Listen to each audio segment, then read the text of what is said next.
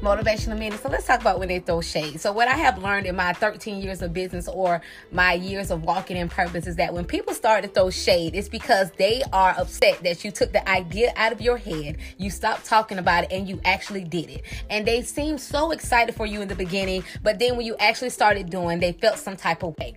Now, trust me, it is not even them that's operating. It's most definitely the spirit, because the Bible says we wrestle not with flesh and blood, but spiritual wickedness in high places, meaning that the enemy uses people like your friends, your family, and things like that to talk against you, to throw shade at you, to make subliminal posts about you or whatever, to get you distracted so you can give up on your business and give up on your purpose. But let me tell you something, when it is something that you have to do, you have no choice but to do it. So I don't care how much shade they throw. I don't care how much distractions come your way. Please don't give up on what purpose you have to fulfill in this earth because somebody needs it. Just let them throw their shade.